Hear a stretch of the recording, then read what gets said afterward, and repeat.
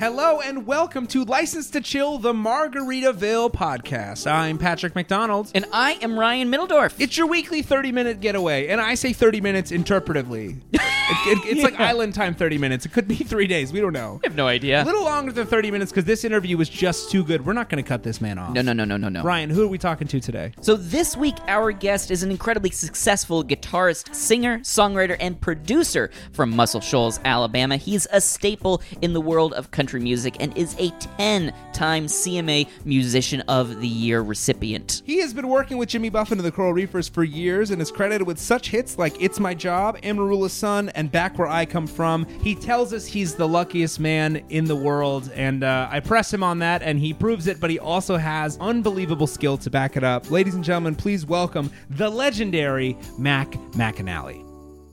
McAnally, thank you so much for joining us. We're really excited to have you today. It's a pleasure to be here. I am so lucky to do what I do and call it a job. And I'm so inhibited in the self-promotion aspect of things. Any help that I get from the outside world is the only help I'm going to get. So I appreciate that. Oh, yeah. Well, we are just such massive admirers of yours. Not only your work with the Coral Reefers, but a lot of your solo work as well and everything you do. And, we can just tell that you're somebody that everyone around you just truly, really admires you. And I think it speaks to your character, and I think it speaks to just who you are as a person. Well, I was raised right, as we say in Mississippi. Everything that I've screwed up since then was not my parents' fault. But I come from a really good-hearted, open-minded family, and music is my favorite thing in the world, and it happens to be the only thing that I'm worth a crap at. So how fortunate is that when you line up to where the only thing you know how to do is what you get to do. Yeah. Do you come from a musical family? Yeah, my mom was a gospel piano player, played with all the Southern quartets and stuff that would come through in the old days in rural South. The well-known quartets wouldn't take a band or an accompanist. They would just pick one up and go maybe 75 miles. Wow. And so my mom, when the Blackwood brothers of the Spear family would come through our part of the country, she would play, about 75 miles worth of gigs with them. And she was really good. And she forced me into piano lessons against my will as a kid. And then after a couple of years of that, I negotiated the guitar just because you can take that to the lake. Pianos are tough.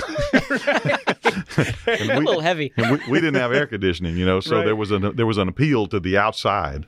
And I think that still translates into being a coral reefer. We like the outside. We play inside shows, but we're really trying to make the inside feel like the beach. Yeah. And when we go to Milwaukee, we're trying to make Milwaukee feel like the beach.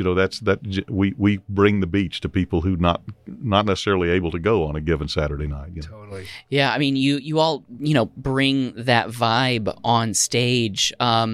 Is that something that the band has been together for so long? It just feels like when you're there, it just clicks. You're automatically brought into that party. Is that just something that over time you all have kind of developed and able to provide that for fans?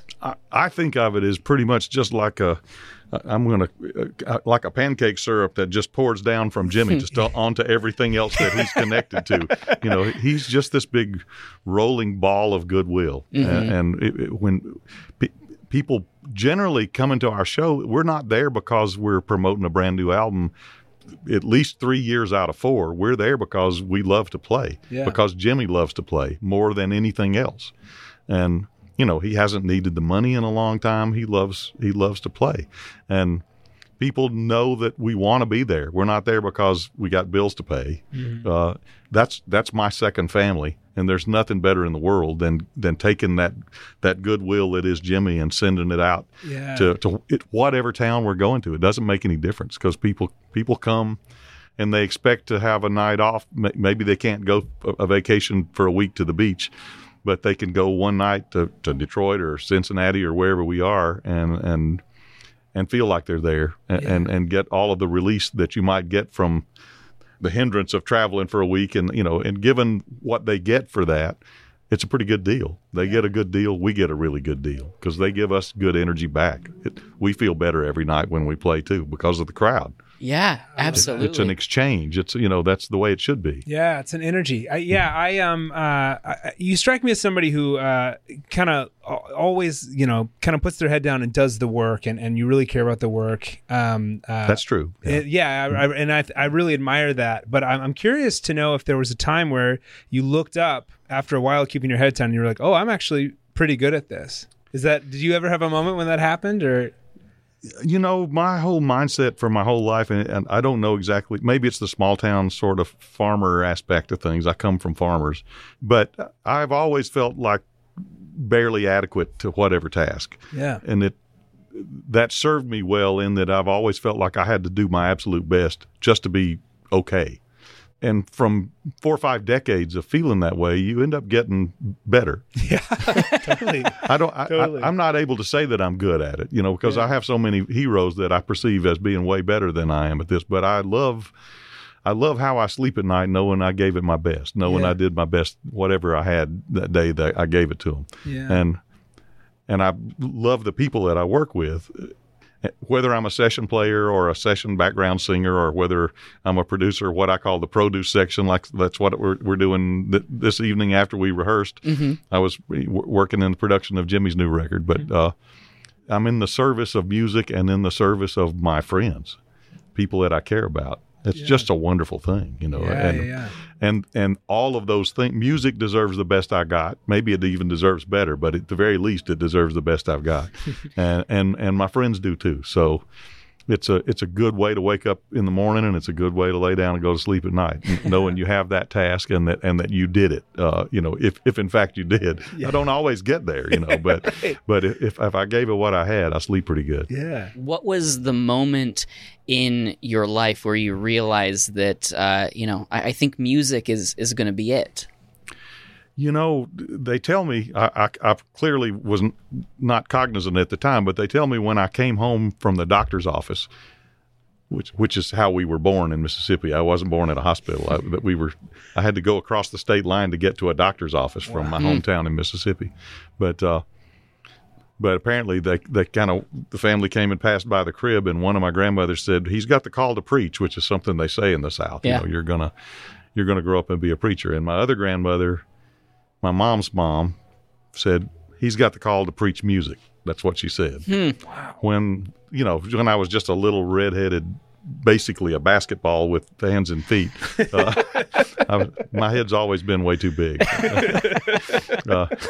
But at any rate, that's what they said. They decided that. And they didn't know that you could make a living playing music. My mom, she played all the time, played at church, played for weddings, played for funerals. As far as I know, she never charged anybody a nickel. It's what she felt called to do. It was her gift, And although I have to pay the electric bill with what I do, I still look at it like she did. It's something I get to do. I feel like I'm doing what I was put here to do. Yeah. Which is another good way to wake up and go to sleep every day. If you feel like you're doing what you're here on earth to do, whether I'm that good at it or not, that's still a great thing, Where did you find, or when did you find the realization that you were, a great performer, but also an incredible songwriter? I mean, so many of your songs are some of my favorite songs that Jimmy does, and some of my favorite songs in their own rights. From "It's My Job" to "Back Where I Come From," all sorts of. Where did you find that you had a unique, special voice that you wanted to spread? I was always attracted to storytellers. We had some great ones in my hometown. The old men who sat on the park bench and whittled and exaggerated pretty much as a living. That's just kind of what. And I grew up around from that. Yeah, I grew up around those guys, and they were really good. And I had the wherewithal to keep my mouth shut and listen to them talk. And and going with my mom to so many church services and stuff, I listened to a lot of preachers. I'm named after a boxer. I'm a junior from my father. My father was named after a preacher and a boxer. I tell everybody that we're a violently religious family. But I went to church a lot because my mom was always playing, for all day singings and revival meetings, the tent stuff. And so I heard a lot of preaching. And you learn stuff from that, because those guys are storytellers too. And the ones that I liked were the ones that didn't beat you over the head with their point, the ones that maybe set up a scenario in which you actually draw the conclusion at the end of it. And that's not anything I set out to do as a songwriter, but it became part of how when I began to write, I didn't even know what writing was. I wasn't trying to write songs. They just sort of blurted out of my mouth initially. The first few things that I wrote just literally fell out in the amount of time it takes to sing them, like I learned them out of a book. And I was like, gosh, that must be how people write songs. They must just sing them. and I had 3 or 4 that came that way. Wow. And then I said, well, then about 2 years later, nothing else came. I said, well, maybe sometimes you got to work on them, Yeah. And then that's the other thing. That's the other thing I had to learn about. Yeah. I wouldn't have minded if they just kept falling out of my mouth, but they didn't. So I had to work a little bit. But at any rate, I would not have had enough confidence to say this is good. And I never would have gone to anybody on earth. I didn't even play my songs for my parents. Wow. I was such a bashful kid.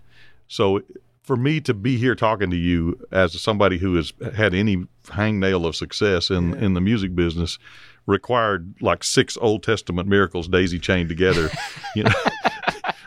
because I just was so bashful. And, yeah. Well, I'm curious if there's one specific moment you can think of where, because like you're saying, I mean, I know people like that just say, I could never. And if you said I could never, you did, So do you have any moment where you remember like kind of being bigger than yourself and going for it? I'm the opposite of everything that you should do. I'm the don'ts of show business. And I was really raised as a farm kid. You're raised that it's not a quality of character to call attention to yourself. Right. Which is, sometimes the only directive of show business is to call attention to yourself. And I don't have any of that. But I kept working, kept writing songs, and played in a couple of honky-tonk bands as a sideman. And it's the plumage. Oh, yeah. We got some admirers at our window. Yes. It's kind of funny when we're on the road, because we'll stay in a town. We stay in the same hotels a lot every year. And so the fans become acquainted with where we're staying. And a lot of times they're standing outside the hotel with albums, vinyl that they'd like to get signed and stuff. And I'll walk out and, here comes the Sharpie. And I'm happy to be there. I'm happy to, and Jimmy will come out behind me with a baseball cap on and get on a bicycle and shoot me a bird and ride away, because he can actually be anonymous, Right. This is hard to, it's hard to hide. The plumage is a little hard to hide. So. And we don't want you to hide it back. No, absolutely not. I'm proud to be here. Yeah. But what I was saying, though, is the people asked me to play in bands. And then I was playing bands above the Tennessee line where I grew up, because I grew up in a dry county. There were no nightclubs, no place to play except church. And I'd only played in church. And to play in a band, you had to go across the state line to Tennessee. And there were honky-tonks up there. And my parents allowed me to go play in bands because they wanted me to learn to play with other musicians. And they would have never gone in a honky-tonk, ever. Just quick aside, but the first band I ever played in up there was called Dean and the Reefers. No way. That's the name of the band. You talk Circle of Life, Yes. So this guy came to my parents' house and said he wanted me to play in a band with him at a honky-tonk called the Circle E Club in Iron City, Tennessee. And my parents had never been in a honky-tonk and were never, ever going to go in one. Both teetotalers, both very religious. And I thought they were about to throw this guy off the porch. But he said, I know you want your son to be a musician. I heard that. And I'm a good Christian man, and I'll look after him, and I'll make him behave himself, and I'll come down here and I'll pick him up. I was 13 years old, so I was 8 years from being legal at the place I was going to play. And I still saying they're about to throw him off the porch, but he kept talking and said, I'll look after him. I'll pick him up. I'll bring him back, which was an hour drive either way. And I'll pay him $250 a week cash. And somewhere in their presentation, they were sold. And that weekend, I was wearing like a horrible lime green leisure suit that Friday night playing country songs that I'd never heard in my life with Dean and the Reefers. Wow. That's amazing. That's crazy. Thrown right into it, 13 years old. Yeah. And Dean and the Reefers was painted on the side of his van. And Dean, he's a good guy, but he didn't know what the word reefer meant. I was going to say. way. He just thought it was a cool sounding word to the point that he painted it on his van. And That's maybe a step too far. he's a crew cut guy, you know. Right. He worked at the body shop at the Ford place in Muscle Shoals, and he could never understand why the hippies kept giving us the peace sign when we drove by, you know. And like, yeah, well, we didn't have the heart to tell him, you know. You painted it on your van, dude. You know, that's. I mean, I didn't know much more than that because I was 13. Yeah. But we played rough places. Yeah. I was afraid to get off the stage. I played piano in those days because everybody else was already a guitar player and nobody played piano, so I had to be the piano player. But I would play those bars, and the Muscle Shoals studio musicians would come up to those bars because there were no bars in Muscle Shoals either. That was a dry county. Yeah. So the studio guys would come up there and listen to bands, and a couple of them, when we took a break, I would pull out my guitar and just practice acoustic guitar behind the piano on the stage. And they came up and started listening to me practice guitar, and they said, we don't have an acoustic guitar player at the studios in Muscle Shoals. Do you want to play some acoustic guitar in the studio? And like I said, I never asked anybody. I never told anybody I was good. But I was like, yeah, I'll play. And so I started going and playing in the studio. And one night we had a session booked, and the artist missed their plane. And so we had a band and a studio and no artist. Wow. And they said, well, who's got a song? And everybody else that was in there was a regular. So they'd all cut all their songs. And they said, you got a song? I got nothing. It went around about 3 times. And finally, the engineer who had known me a little bit, he said, he's really bashful. He's got songs. And just make him play something. And the first record that I ever put out was a song called It's a Crazy World. And I wrote it when I was 16. And I played that song, and they went, oh, yeah, we're making a record on you. We're going to cut an album on you. Just like that. Just like that. Wow. I never knocked on any door. Wow. My parents had not heard that song. And we made a record of it, and I was like, these guys are crazy. I'm just gonna hang around long enough to prove them wrong. Right? Yeah. You're not gonna say no either. Yeah, no. Yeah. So we made a record, and we went out, and that record came out and went in the charts. It was a top 40 pop record and like top 5 in what was then the easy listening chart.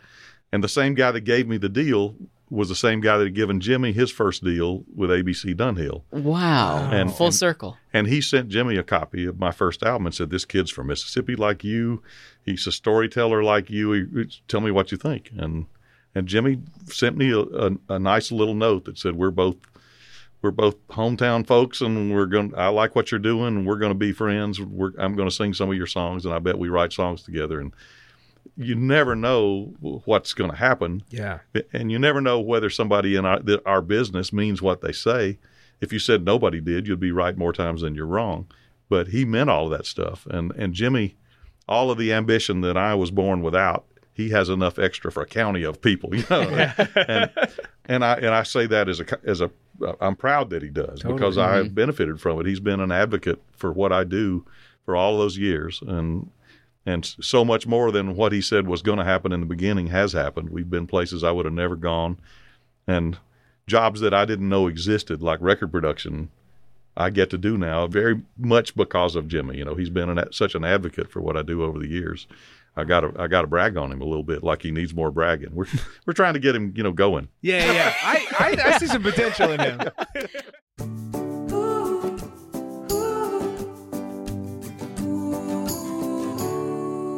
Hey everybody, we just want to take a quick break to talk to you a little bit about the Margaritaville Perks program. This thing is amazing, and it's not like your typical hotel loyalty program with tiers and restrictions and all that confusion. It's a really fun, simple, and easy way to get rewarded for booking direct and staying at your favorite Margaritaville. That's right. There are so many personalized options for you to have an enjoyable experience at a Margaritaville using these Margaritaville perks. You can select these options during your booking process or at the front desk, but some of them include complimentary cocktails, a fruit and cheese plate, a movie pack, early check-in, late checkout, room upgrades, resort credits, retail discounts, all sorts of things. This really takes your stay at a Margaritaville to the next level. So go to margaritavillepperks.com and sign up today. Back to the episode. I want to ask what your parents' reaction was to hearing that you were going to cut an album.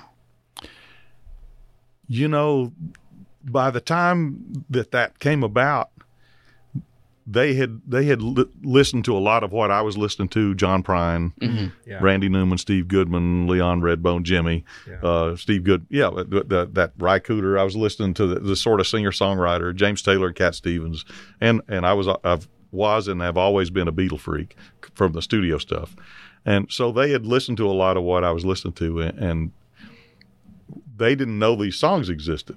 So when that record came and they got to hear those songs, they were like, okay, there's a path, because they didn't really know there was a career path other than being a music minister at a Baptist church. That's probably, in their best case scenario, what was going to happen for me. When I got to make that record, well, my dad, he was the principal of the elementary school when I was in elementary school. He was the assistant principal of high school when I was in high school. And he gave me permission to drop out of high school to play in a band. Wow. And so he got all kinds of grief for it. And I wouldn't have done it without his permission. I said, you're going to get the heat from this, but I think this is what I'm supposed to be doing. And he's like, I think it's what you're supposed to be doing too. I'll take the heat. But when that album came out and went in the charts, my dad could walk to town and sit down with those guys whittling at the park bench and hey, I wasn't all wrong about the kid. No. Because he loved John Prine and Doc Watson and those folks that I was all of a sudden getting to open shows for. Yeah. It meant a whole lot to him, and it vindicated, his decision for all, because the rest of the faculty at Belmont High School thought he was nuts, for letting somebody they deemed to have at least modicum of intelligence drop out of high school, because you're just a statistic. It was a terrible thing to do in retrospect, but it was a leap of faith that he took for me, which actually bolstered me,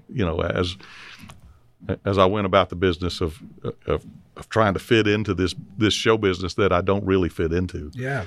But what I do now is kind of ideal for me, because my nature is more of a sideman. I like to be of use. I want to be a guitar player, a harmony singer, somebody that wrote a song for somebody with more ambition than me. If I write a hit song now, I call one of my buddies that's already got a bus and a plane and a personal trainer and say, go, run with that. Yeah. I'll wait at the mailbox and everybody will be great. Well, that's a question I had too. I mean, you've worked with so many incredible artists, and I think a lot of people look to you as a really wise voice in how they're creating their music. Did you have to learn how to collaborate with people? Did you have to learn how to work with other people and learn how to say no? And I haven't gotten that one yet. Well, we're not going to be the ones to teach you. Yeah. It's not happening tonight. Yeah, people just throw a blanket over me and drag me out of the room. They know I'm not going to say no. Jimmy's done that a few. No, we got it covered. But the fact that I've gotten to work with folks is just that much more of a blessing. But the work itself is the deal. The music is the thing. Yeah. And when people ask how much money do you make for a number one record, or what's it like to play in front of 20,000 people, it's the same. It's the same as it's like to play in front of 5 people. Music is its own reward. Mm-hmm. It is the reward. If you were sideways enough to think that money is a bigger deal than that, then you missed it. I'm not saying money's bad at all, but there's more joy in music than there is in any dollar bill I've ever seen, or any increment of. And there's a lot of increments of money that I haven't had access to, so I could be totally wrong about the 1% stuff. Might all change. Yeah. But from where I sit, music and family, it will get me through the rest of my life anyway. Sure. Yeah. And I know there's a lot of joy for you as well in lifting up others and other musicians, right? Being of use. Most people's mom, when you walked out, boys are going to be sort of mischievous by nature, and I was no different than anybody else. But when I went out the door in the morning, what my mom said to me was, make some use of yourself. And as opposed to just saying, be good or behave and I took that to heart. I like being of use, whether it's as a singer or a guitar player or a producer or an arranger or a writer. I'm lucky enough or an engineer. I get to do all those things, but I don't care if I'm just the guy that's going and picking up the to-go food. I'm of use to in the service of A, music, and B, people whose dreams are music. Yeah. And some of those have vested a lot more in those dreams than I really did, because I never picked up roots and went to New York and banged on doors and said, please, please hear me. I happened to grow up 45 minutes from Muscle Shoals, Alabama, where the studios were there. And I wouldn't have even ever gone to Nashville, which is 2.5 hours. But I could go to Muscle Shoals and fail and get back home for supper time, and it wasn't that big of I didn't put that many chips on the table, and it worked out. Just the proximity to it's such a cool. Muscle Shoals is an awesome place too. The musicians that I was exposed to there, the producers, I got to work with some great record producers. Jerry Wexler, from Atlantic, and Rick Hall, and George Martin came there, and we did. There were always great record producers coming through, and I got to study in the seminar of what they were doing. I'm just sitting there sponging it all up. Mm-hmm. Doesn't make me good, but I had a chance to be. I had a chance to get to hear some really good stuff, and I picked up even if I got 20, a little bit of it. I'm worth hanging around at this point still, and so I'm grateful for all that. And do you feel like, now being as accomplished as you are you still picking up stuff, working with Jimmy and the rest of the band? All the time. Yeah. All the time. And, I did, because I've been at this so long, I noticed maybe 20 years into this endeavor that there's a fair amount of folks don't put much effort into getting better after they're maybe 35 or whatever they are at that point is kind of what they are. And I don't want to say you coast on out, but you rest on those laurels. And I took note of people who were still trying to get better, still working at it, still giving it everything. And those sort of became my second set of heroes, the ones that are still trying to get better. And I'm in a band with quite a few of those folks. Peter Mayer is a just enormously gifted singer, musician, writer, but he is so much better now than he was when he was 35 years old. And he was amazing then. Yeah. But he works on it every day. He works harder than I do, and I work fairly hard. But he's an inspiration, and there's several folks in the band that are that way. And several folks in the band are just supremely gifted as well. Yeah. But when you have that and a work ethic, then you're kind of in a narrow category at that point. Totally. Do you feel like you're kind of having learning lessons or having revelations pretty frequently? I'm trying to think. Is there any sort of kind of new life lesson you recently learned in the past couple weeks? I just last couple weeks life lesson. I just barely dodged an accident on 4th Avenue. What'd you learn from that? I validated that life is better than the absence of it. It's good to remind yourself of that. Yeah, that's a nice thing to just roll back around every once in a while. Just the chorus, absolutely. Yeah. No, always. There's always stuff to learn. I because I've been a songwriter so long, and I've always had some self-doubt that is literally part of what makes me go. So I'm not poo-pooing the fact that I have it. Yeah. It's of use to me as well. Yeah. But the things that were bursting to come out of me, whatever conclusions I drew from adolescence when everything's the most important thing in the world, through your 20s, what is inside you comes out pretty easy. What happens as you continue to work is you have standards that elevate. I want to write better songs. I want to write more concise work. I want to play it better and record it better and sing more in tune. All of those things are sort of a spiraling set of standards that get harder to meet. It gets harder to do, to please yourself. If you're naturally inclined to not be pleased with yourself, it keeps getting harder. And you begin to question at a certain point whether you have anything left to say, which is a tough spot. But really, I don't think it's that you have nothing left to say. I think you just got to work harder to find, because you have all your own work to tiptoe around.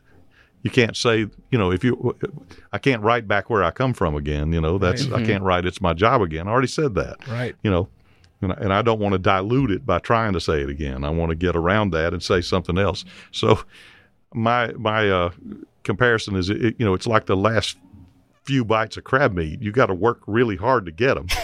It's still good. Got to get to the tip of the claw. Absolutely. You just got to put a little more effort into getting it out of there. And I got spare time still. I don't have anything else I'm good at. I play a little bad golf and I play music. That's about what I do. And I hang with my kids. When you first synced up with Jimmy, did you have any indication at the time that this was going to, snowball into what it's become? No, and he didn't either. Mm-hmm. We just knew that we hit it off, and what it has grown into is because we lean on each other in a really cool way. Because the things that he's not the most fond of doing in our business, I love doing. Jimmy's he's a constant idea man. They're just exploding all the time. He would be his own nebula if if he sat around by himself for 2 weeks. He would and I like I'm a detail finish carpenter. I like when I have one thing on my mind, I'm gonna relentlessly pound that one thing until it's as good as I can make it be. And that nature of mine interlocks well with his nature of tons of ideas, because he tends to move on quick, because he's going to have more ideas, and he knows he is. Mm-hmm. He trusts that, and it happens. So the things that need detail work, I can hang around and do that, because that's my nature. Yeah. And I know there's going to be more ideas. I don't worry about whether we're out of ideas, because he's there. He'll get more ideas. He's got more ideas coming. You just got to be sandblasted by the amount of them and sort through them a little bit. Yeah, because there's a lot of good ones. Yeah. Are there songs that so when you're crafting a song, will you craft it specifically for Jimmy or for yourself, or when you finish it, you kind of realize this might be more of a Jimmy song, or this is something that I'd like to take a stab at? It works all ways, sometimes, but a lot of times he specifically says, I want to talk about this, and we trust one another at the point. This many years in, he can call me or send me an email. I want to talk about this. My favorite example of that is on the Far Side of the World album. We cut that album in an airplane hangar up in the Hamptons. Wow. And because he just said, hey, this place sounds cool. Let's make a record in here, So we made a record in an airplane hangar. Wow. And it was time to mix it, and we're coming to Nashville to mix the album. One of our favorite producers, Russ Titleman, produced that album. That was before Mike and I started producing, but the whole thing was joy. But Jimmy calls me. We had one set of backgrounds left to sing that we didn't get sung up there. He was coming to Nashville to sing backgrounds on a Monday morning. He calls me on a Saturday. He says, I think we need one more song. I said, well, it's your record label, we don't have to meet the deadline. He goes, oh, we're making the deadline. And I said, well, we're doing the last recording Monday morning. He said, oh, yeah, I know. That's why I'm calling you. On a Saturday. What are we doing? I said, is this song, do we have an idea? He said, yeah, I want to write a song that says sometimes the only thing in the world you need is your guitar. You think about it. I'll think about it. What time are we singing Monday morning? I said, we're singing at 10 o'clock. He said, meet me at 8:30 at the studio. We'll write it and record it, and then we'll do the backgrounds. Really? So wow. a song that doesn't exist, he says we're going to write between 8:30 and record between 8:30 and 10 a.m. at a studio in Nashville that he's never been to before. Right up against the deadline. Yeah. So I think about it, and he thinks about it. He comes in, they bring a box of donuts. We sit down in two little folding chairs, and they put microphones on both of us, and we both had a computer and a guitar. And we wrote Tonight I Just Need My Guitar and recorded it, just sitting there facing one another. Wow. With the whistling, and there's nothing on it except just us two. And then we sat and ate donuts and sang the backgrounds. And exactly what he said was going to happen happened. And I don't know anybody else on earth, and I've worked with a lot of people. I don't know anybody else on earth who would have conceived that, endeavored it, and expected it to happen and made it happen, except him. So I got to brag on Jimmy a little bit. That's one of my favorite songs from the Songs You Don't Know by Heart album. Oh, thank you. When you guys did that, that was such, and when he laughs at himself when he says with no immediate plans, that was like my COVID anthem, because that was like the irony of this song right now.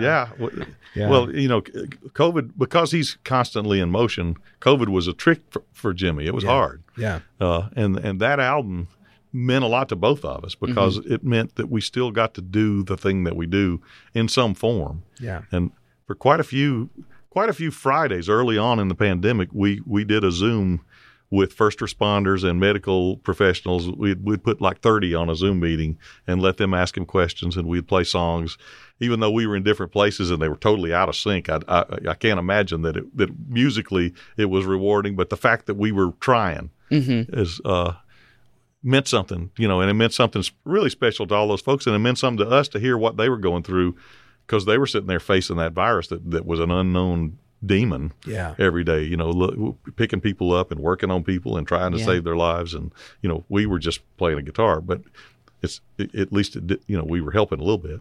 What do you attribute? There is a special sauce between you two. You can feel it on stage. You can feel it in the albums. What do you think that is? Well, there aren't a lot of people that write at a high level, perform at a high level. Jimmy's always had I'm a storyteller on stage. My shows are in smaller listening rooms. You put 200 to 500 people in a room. That's where I flourish, what I do. But he's a fan of that aspect of me. So when he talks to me about the set list, he knows I'm thinking about it as not just a writer, but as a musician and as a performer. And it matters how many up-tempo songs and where you put the ballads and where the stories mean something. He knows I'm drawing on a lifetime of doing that when we talk about our set lists. So he leans on me to be I'm sort of an advisor in that regard, and he's the same for me. He does the same for me. And he comes and he'll say, "This is great. You drug this story out too long." He's and he knows what he's talking about. He's as good as I've ever seen at making a large group of people feel like they're intimate, feel like they're in a living room with somebody. That's a gift. Yeah. And I say it to him, and I've said it with regard to myself. Sometimes you have to be careful what you make look easy, because he looks like he's not doing anything, but he's working. Right. And we both have, to a certain degree, a muscle that you can't develop with any treadmill on earth. The only way, the performance muscle is, you have to get on stage and fail and succeed and draw conclusions from both of those things and get better. Yeah. And he's done that for so long in ideal circumstances and in horrible circumstances. Everybody's good on a perfect night. Right. What do you like, when you got a stomach virus and you're barely hanging on to some relationship and right. Yeah. And that's when you have to be good. That's the measure of entertainers, is not your best night. Everybody's best night's pretty amazing. Mm-hmm. And how can you make the worst case scenario send people home happy? Yeah. That's a measure of an entertainer.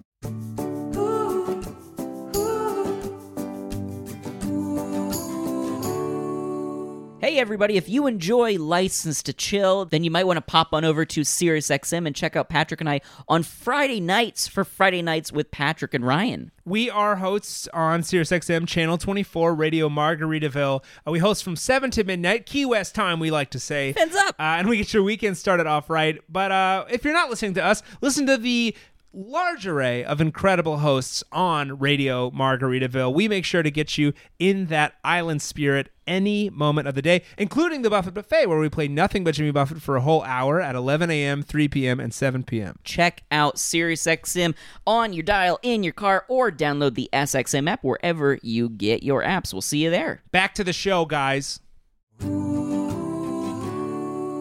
Pivoting a little bit, we on the show love to talk to some of our favorite, most hardworking artists and figure out how they relax, how they vacation. It's such a hard thing for so many people to take a minute away from their lives. Are you able to do that? I mean, you have such a work ethic. Are you able to shut that part of your brain down, or do you want to? Or I can't. There are songs and some Tetris problem of record making that's always going, and I don't want that to go away. Yeah. But I also don't want that to take away from the joy of being a father with my daughters, and it doesn't.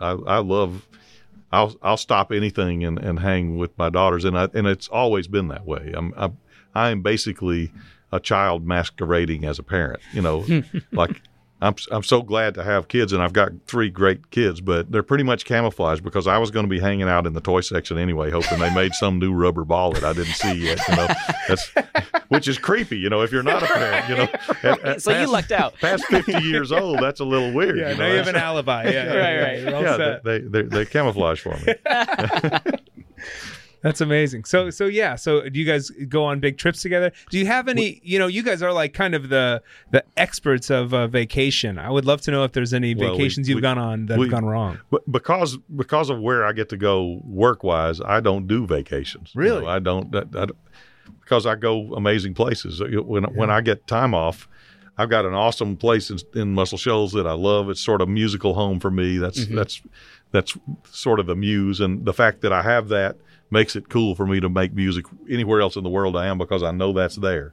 I'm enough of a small town guy that I sort of need that as an umbilical cord to there, But I like next week I'm going to New Orleans to record the Preservation Hall Band on one of the songs on the new record. Wow, that's better than any vacation I could think of. Cool. I mean, I don't deserve a vacation. That's too much fun.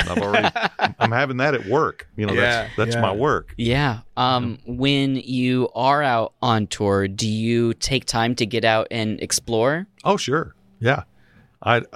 It's sort of best of both. I've always got a little record rig with me. Mm-hmm. I can overdub on something, or I can edit audio in the room if something's troubling me to the point that I'm not able to enjoy going to play golf or something.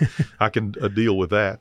But usually I can get it all done in the same day, because I'm not the most social guy, but everybody that I'm traveling with is my second family. Yeah. So we love having cool meals together. We kind of know where we're eating in most every town we go to at this point, because we got favorites everywhere. And there's 3 or 4 of us that are golfers, including Jimmy. We usually won't go play a whole 5-hour round of golf, but we'll go play 9 holes and rib one another. And I see. Who's got the best game right now? Well, Jimmy's got the pencil. Okay. So none of that don't matter. TBD. We're getting our ass kicked. I thought I did better. I guess not. That's so funny. The pencil wins. Yeah, that's right. Pencil always wins. Absolutely. So we've been doing something since we've been talking to all the coral reefers this week. Mm-hmm. We've been doing something. We've been doing some superlatives. We've been trying to see kind of one by one what everyone's answer would be about another coral reefer in the band. So we wanted to go through these if you'd be willing. I will submit. Okay. Yes. Thank you very much. Yes. Yeah, this is our Us Weekly section. I should have not said anything about the not saying no stuff. Yeah, we have that on tape, man. Yeah, that's right. Okay, that's fine. right. Everybody knows it. Okay, so class clown. Who would you give class clown? Well, that's probably Hakey in our crew. Okay. I'd say, that's right. Yeah. Hakey's he's a good one too. He lifts spirits all over. Oh, that's great. Making everybody laugh. Yeah. Love that. All right. I feel like you've won the award for this one so far. Best hair. Most everyone says Mac. It's been almost unanimous. Yeah. That people walk by. I couldn't figure out why people were telling me that at rehearsal today. I said you had the best hair. And I was like, but honestly, I'm going to go Tina. Tina. Okay. Because my hair is actually technically a shrub. Okay. Oh, I didn't know that. Okay. Yeah, that's. So you have to water it. And... Yeah, its own genus. Yes. Yeah. So I'm gonna disqualify myself. Okay. All right. Fair enough. Most fashionable of the group. Wow. It changes a lot. But that would be crew too. That's Charlie Hood in the crew. But okay. Yeah, that's I got to give love to our crew too. I love that. Yeah, that's you, great. I mean, your crew's been with you for a long time. As well. When I say second family, I'm not just talking about the people on the stage. It's everybody. Yeah. You have to want out of our organization. you have to file some paperwork. That's right. Yeah. Biggest wild card. Someone who does the most unexpected stuff. Maybe our meek, mild-mannered bass player Jim Mayer, because he's got big things going in his head all the time. He's amazing. He's got, he'll write an anti-bullying campaign, and then he'll do a children's album and ride around in a onesie playing to elementary school kids, and he writes songs. He does stuff that you wouldn't think was any part of a bass player's mindset. Wow, that's so cool. Yeah. I didn't know that. And it's all good stuff. It's all stuff that makes the world better. So I gotta give Jim some love. All right, Oh, that's Jim great. Mayer. Yeah. I love that. Okay, Mr. or Miss Congeniality, the nicest in the group. Tina, no question about it. Tina. Yeah. Yeah, it was so nice speaking to her. She's just a sweetheart. So warm. She radiates love. Yes. Every direction, 360 degrees. And what is wrong with that? Oh, yeah, absolutely. Okay, most long-winded storyteller. Who tells the longest stories? You've come up a couple times in this as well. Yeah, it's me. Yeah, my family used to say it took me an hour and a half to watch 60 Minutes. Really good. That's really good. And then last but not least, person with the most hidden talents. Hidden. Could be on stage or off. I'll go on stage and our senior citizen in the band, although we're a band of senior citizens, but Doyle.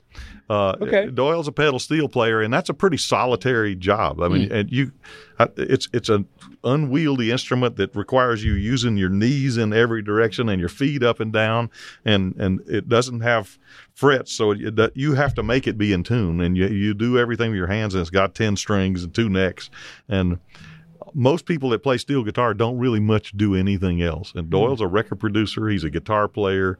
He's he does a lot of things that nobody knows that he does, and he's good at all of them. And he just happens to be a phenomenal steel guitar player too, which is really a hard instrument. So I got to give him some love. All right.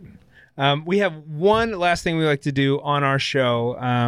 We ask every guest about their dream vacations for specific amounts of time. This might be difficult for you because you don't go on a ton of vacations. So these can also be bucket list items that you would want to go to if you know when you get the chance. It's a 4-pronged question. So if you were going to get away and you had a month, a week, a day, or an hour, where would you go? So if you had a month to travel somewhere, where would you go? We've been a lot of amazing places, but the ones that I've had access to that I said I want to go back there and just sponge it up. New Zealand. New Zealand. Yeah. The air. It's literally as soon as we got off the plane and I went out and breathed, I was like, I would cut a check just to breathe this stuff, And people are so nice, and it's beautiful and spacious. And I grew up, I require a little bit of extra space, having grown up in a town with 900 people, where that seemed like the right amount of space to me. Right. Yeah. And then you move where there's millions of people, and it seems crowded. I don't have anything against big crowds, but my nature is probably that of a small town guy. So I would do a month. I'd do a month in New Zealand. Month in New Zealand. I love that. Okay, how about a week? Well, there's a lot of those, Yeah. Yeah. I've never seen anything like Bora Bora. We went there and played at Bloody Mary's. I would do a week there. Yeah. Yeah. So Mike said Bora Bora, right? I think you're right. Yeah, Bora Bora. Yeah. Yeah. You guys, we'll lump you in and send you there together. Yeah. That's an attainable goal too. That's right. That's doable. Okay. You had to get away for a day, and travel isn't included. So it starts when you get there. Well, that would be somewhere I haven't been yet, because I haven't really done, because we're an island band. I haven't really done a lot of Europe. We play Paris, we play London, we play Dublin, and that's really all that I know about Europe. So, Italy, I need to go, and I would want to be more than a day. I know, but that's the place that I'm supposed to have been that I haven't been yet. Yeah. Okay. Yeah. And an hour. Where are you going for an hour? Well, I mean, you could go places you didn't like for an hour. Absolutely. No one has said this yet. This is great. Do anything for an hour. Yeah. I mean, yeah, there's some of the places that I think I wouldn't like. Maybe that'd be one of those. You know? Yeah. Just to go prove yourself right. Hey, I was right. That really sucked, and it was only an hour. It's actually a good. Check that one off the I'm list. not going to name one, but it would be that a place that I would think I wouldn't like. I would go try to prove myself wrong. Great. Well, Mac, thank you so much for joining us today.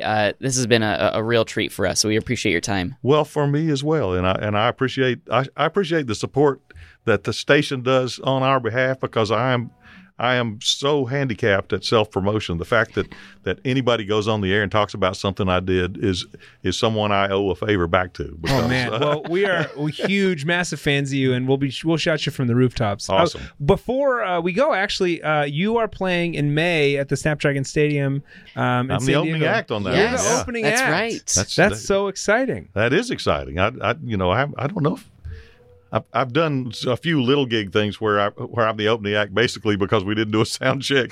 Jimmy's like, go play 5 songs and we'll see what that sounds like, and then I'll come out, But the stadium's a little more formal than that. I look forward to it. We're going to have fun. Yeah. We're excited to see it. Absolutely. Thank you, Mac, again. Really appreciate it. Thank you guys for putting up with me. I appreciate it. Of course, it was our honor. Yeah. Patrick, that was Mac McAnally, the legendary Mac McAnally. I'm still pinching myself, Ryan. I can't believe that it's my job to interview him. Very good. Thank Very you so good. much. I'm going to head out.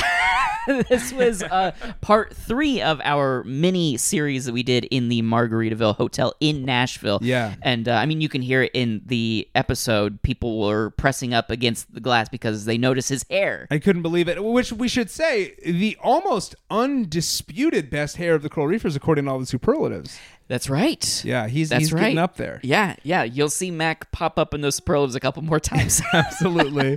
He knows what he's doing. But Ryan, every week on the show, we like to talk about something that we do that's very Margaritaville, whether it is something directly involving a Margaritaville or not, something a little bit more of a state of mind thing. So, Ryan, what's something you did that's Margaritaville this week? So this week, I think this was very Margaritaville of me. I turned a run into a walk. Yeah, absolutely. I went out for a run in my neighborhood, and I got about 15 minutes in, and I just said, forget this. And I stopped, and I just started walking, and it was much nicer and more enjoyable. Yeah, good for you. Yeah, it was That's great. really nice. Good for you. Congratulations. Yeah, so take those breaks. Turn those runs into walks. Absolutely, turn the run into a walk. What about you, buddy? Well, this week, something I did that was very Margaritaville. I went camping, but I, of course, brought a camping hammock. Yeah. Oh, and yeah. that to me is, it's dual. A camping hammock is pretty standard in a camping situation, very standard in a tropical situation as well. It's the Venn diagram. It's where the two meet. Yeah. And I certainly used the camping hammock like it was a tropical hammock. I had a drink. I was reading a book. Ooh. I was hanging out. It was actually a big camping trip with about 20 other people, and there was like 8 kids on this trip. Okay. And they came up and they said, we want to get in the hammock. And I said, give me an hour. Which for a kid It's a lifetime. it's torture. I'm sorry, it's very Margaritaville. Hey. You're not taking your hammock time for granted. No. Your hammock is sacred. I love that. Exactly. Ryan, it's crazy. It's time to check out. Oh, it is, isn't it? It is. So we've had a great time on the podcast this week. Thanks for joining us. I am Patrick McDonald. And I am Ryan Middledorf. We will see you all next week. License to Chill is the official Margaritaville podcast, produced by Tamara Baldanza-Decker, Courtney Watkins, and Kirsten Winquest. Art by Tom Boyd. Music by Aaron McAnally and Mick Utley. Additional resources provided by Coleman Sisson. New episodes are released every Monday. Subscribe now wherever you get your podcasts.